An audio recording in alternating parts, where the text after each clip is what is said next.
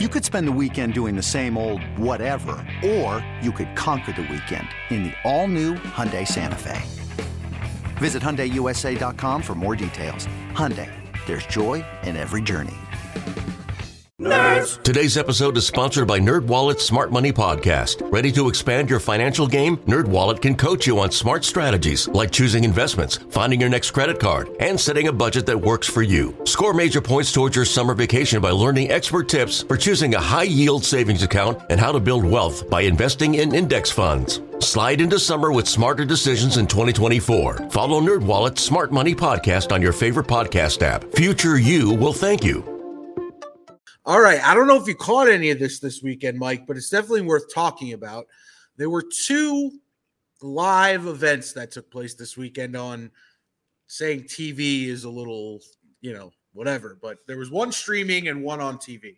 Did you catch any of Travis Kelce on SNL? Because I thought he did a phenomenal job. I did not watch the whole show. I saw his monologue and I saw a couple of the sketches online, and I agree. I thought he was very good.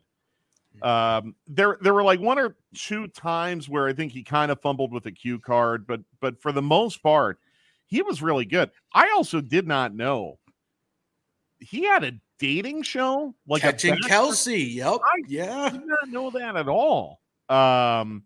So that was kind of funny to see that, but no, he was good. And I'm going to tell you something.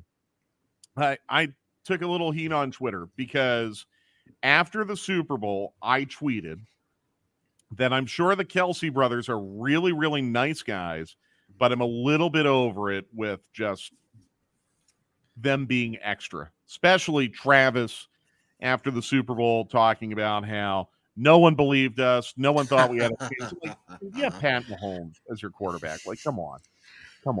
So I'll admit I tweeted that and took some heat for it. I thought he did a great job. I thought his brother did a really funny job during the monologue, kind of playing along with some of the shtick. Not easy to do. Wayne Gretzky hosted Saturday Night Live when he played for the LA Kings and was terrible. Charles Barkley hosted Saturday Night Live, and I think that's when he was playing with the Phoenix Suns.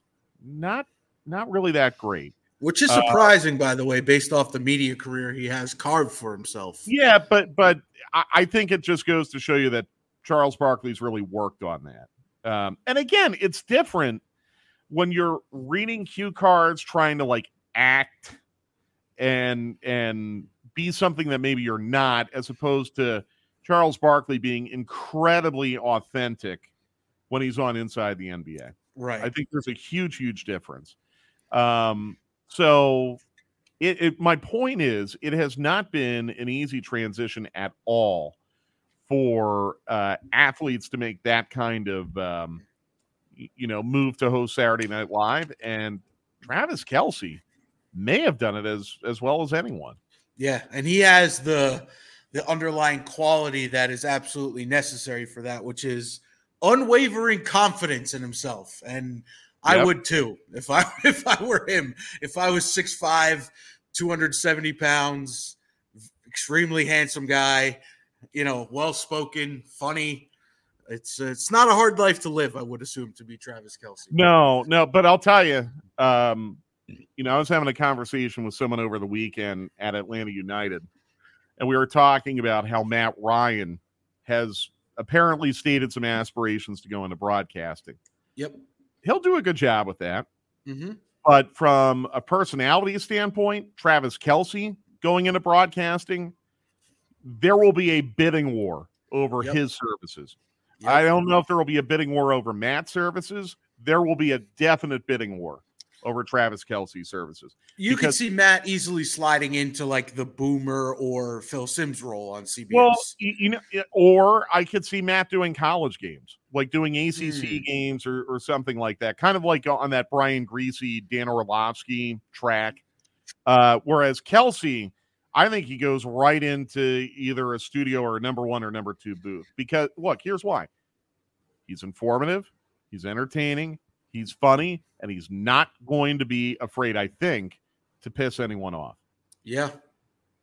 I agree with you 100%. And even more so than maybe even a Tom Brady, I would think.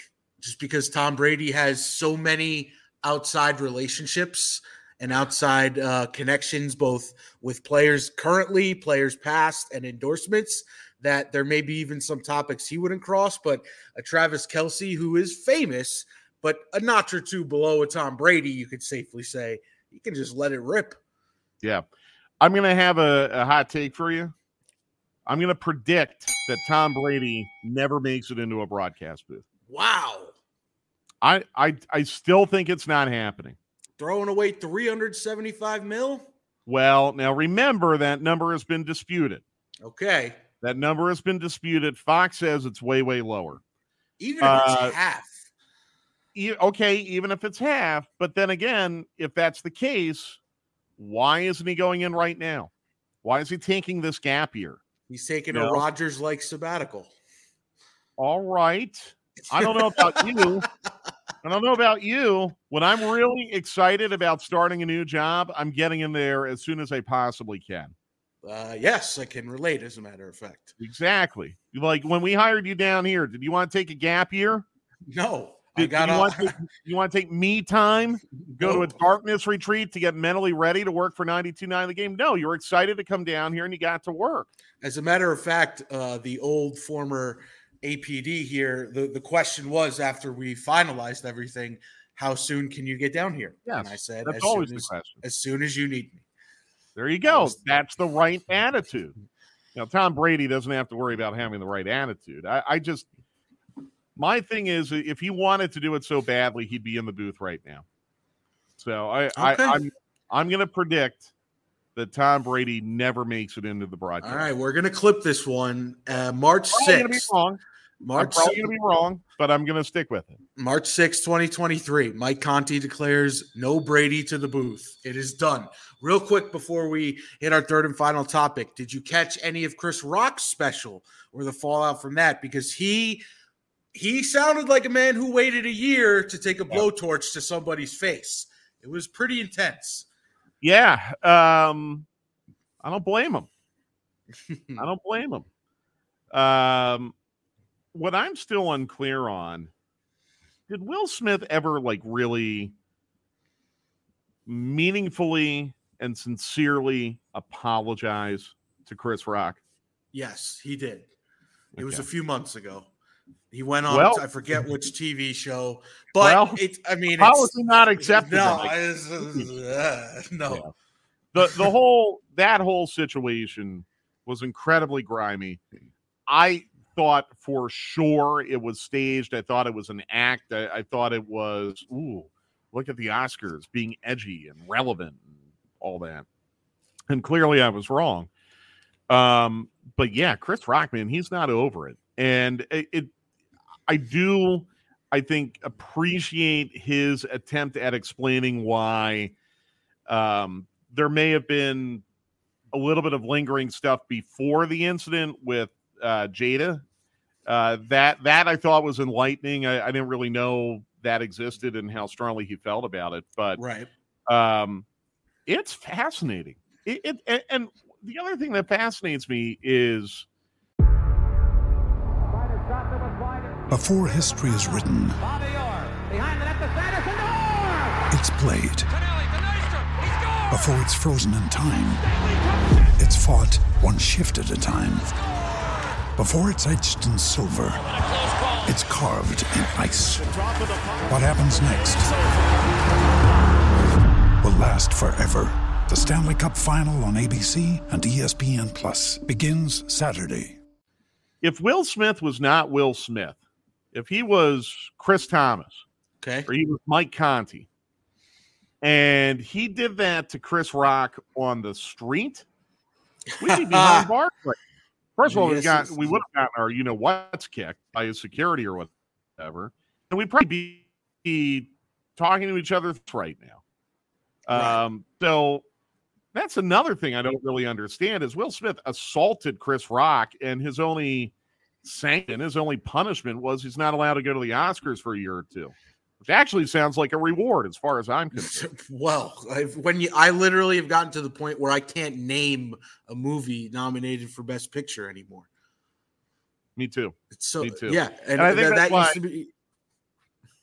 I think that's why the Oscars, there's been this push now to have like a best popular movie category. Right. I do think Top Gun Maverick may have been nominated for something like best audio effects or I don't know, one of those technical categories. But yeah, you're right. Like it's okay, I guess, because maybe I don't have the same appreciation for what true art in cinema is. Art. But like I have my standard for what I like, and maybe I just need to do better. I don't know. I'll remember one year when I was working in New Orleans. There was a theater out there who did a day-long.